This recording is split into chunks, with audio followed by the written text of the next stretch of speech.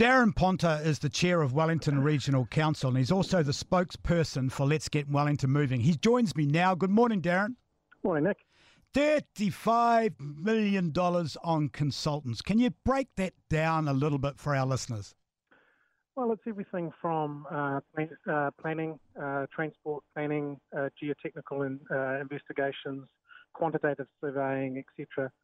The sorts of things at a bigger scale that you would do if you were building your own house. Why does it cost so much to get so little?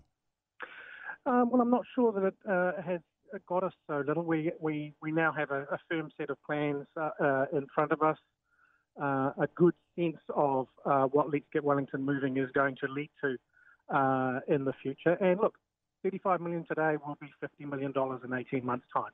But we'll be having this conversation again, Nick, because these sorts of upfront costs for a project that's worth $7.4 billion are just what you have to do to get to the starting line. Can you really justify that sort of spending in the economic climate we've got right now? We're in a crisis.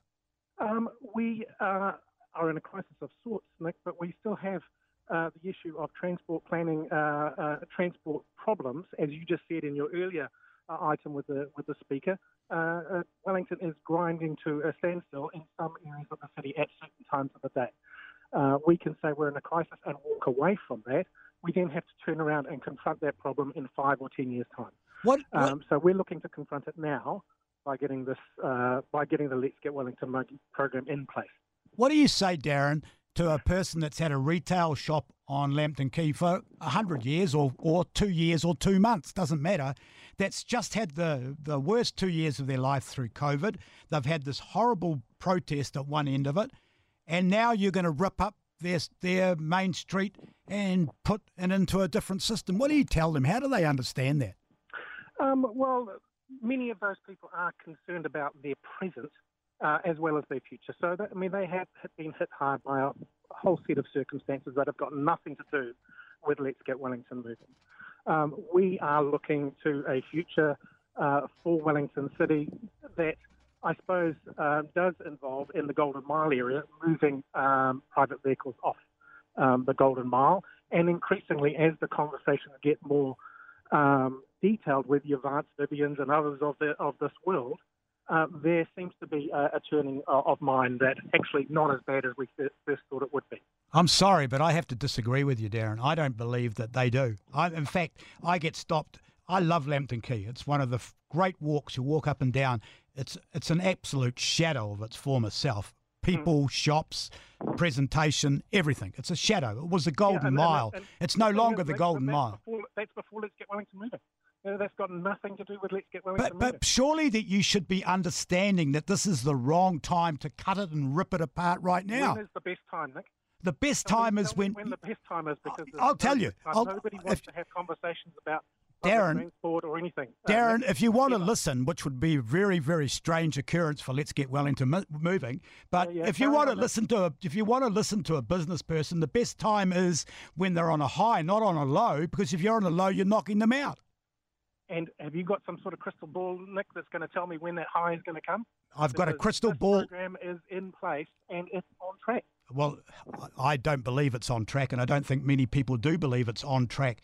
Well, it must be on track, Nick, because the Wellington Airport Company is taking Let's Get Wellington Moving to the High Court. So I know that there is something of substance that has landed, that has triggered somebody to react. And I'm going to hope like hell that someone takes them to High Court for trying to stop everyone coming into the city as well. I hope that someone has the money that's able to do that. And that's exactly the situation we were in 5 years ago, Nick, when another group took Let's Get Wellington Moving to the court and stopped the whole thing for 5 years.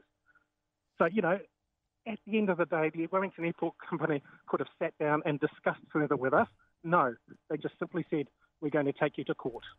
Oh, well, I actually don't want to talk about that particular subject, because that's a completely different subject and we could spend a couple of hours on that. But let's keep it focused to the cost of consultants, because I know that there's a lot of people out there that are doing it really tough in life. Don't even bring the business people into it. People that can't afford to put meat in their evening meals, that are doing it tough, to watch us spend that sort of money on consultants. Fully agree with that. You know, but Don't disagree. Don't disagree with that at all. well, why do we keep spending money on consultants? Because we need to know what we're actually going to be, what this project is going to be, and where the best spend for dollar is. Look, a lot of your listeners, Nick, are people who work in the construction sector. They know that they don't get to put a spade in the ground, a staple on a wall, etc., until there is a plan in place. And what we're doing at the moment is preparing that plan. Well, I read in Saturday morning's paper that you got a consultancy with it, which was an architectural firm from overseas, to give you a plan of how to make the downtown beautiful. You've got a company that's well known for doing green areas and cycleways. You knew what they were going to come back with. Personally, I didn't know, but if you're referring to the Danish company from Copenhagen, yes, I'm aware that report has landed, and they've previously done a report about 10 years ago as well. And look, I think if we can learn things from the Danish or the Europeans, then we should at least be aware of what the possible is for Wellington City. We just can't stand still, and I think that's what you're asking us to do, Nick. We just need to close our eyes and everything will get better. No, it's just not. I'd like to correct you. I'm saying to push pause and just hold it till we can get back on our feet. That's all I'm asking. Daran, have you ever did you think long and hard about when you decided that you would stand again? Do you think that that you are the right person to take us forward? And do you think that the people of Wellington have got confidence in you? Well, I'm the chair of the Regional Council, Nick, and look, over the last 3 years, we've turned the Regional Council around. The bus transport system is now in a much better situation than it was 4 years ago in 2018. That would have been the focus of a lot of your callers' attention. In the environment area also, we've made great strides, as well as climate change. I'm more than comfortable with the position I've taken as chair of the Regional Council. I'm going to tell you what, Nick, my job is on the line every day because I'm elected by my Regional Council colleagues, all 12 of them. If I don't do a good job, they kick me out. It's not like being the mayor for 3 years. Daran, thanks for coming on the show and talking. I appreciate it. Cheers, mate. Daran Ponter, who is the chair of the Wellington Regional Council.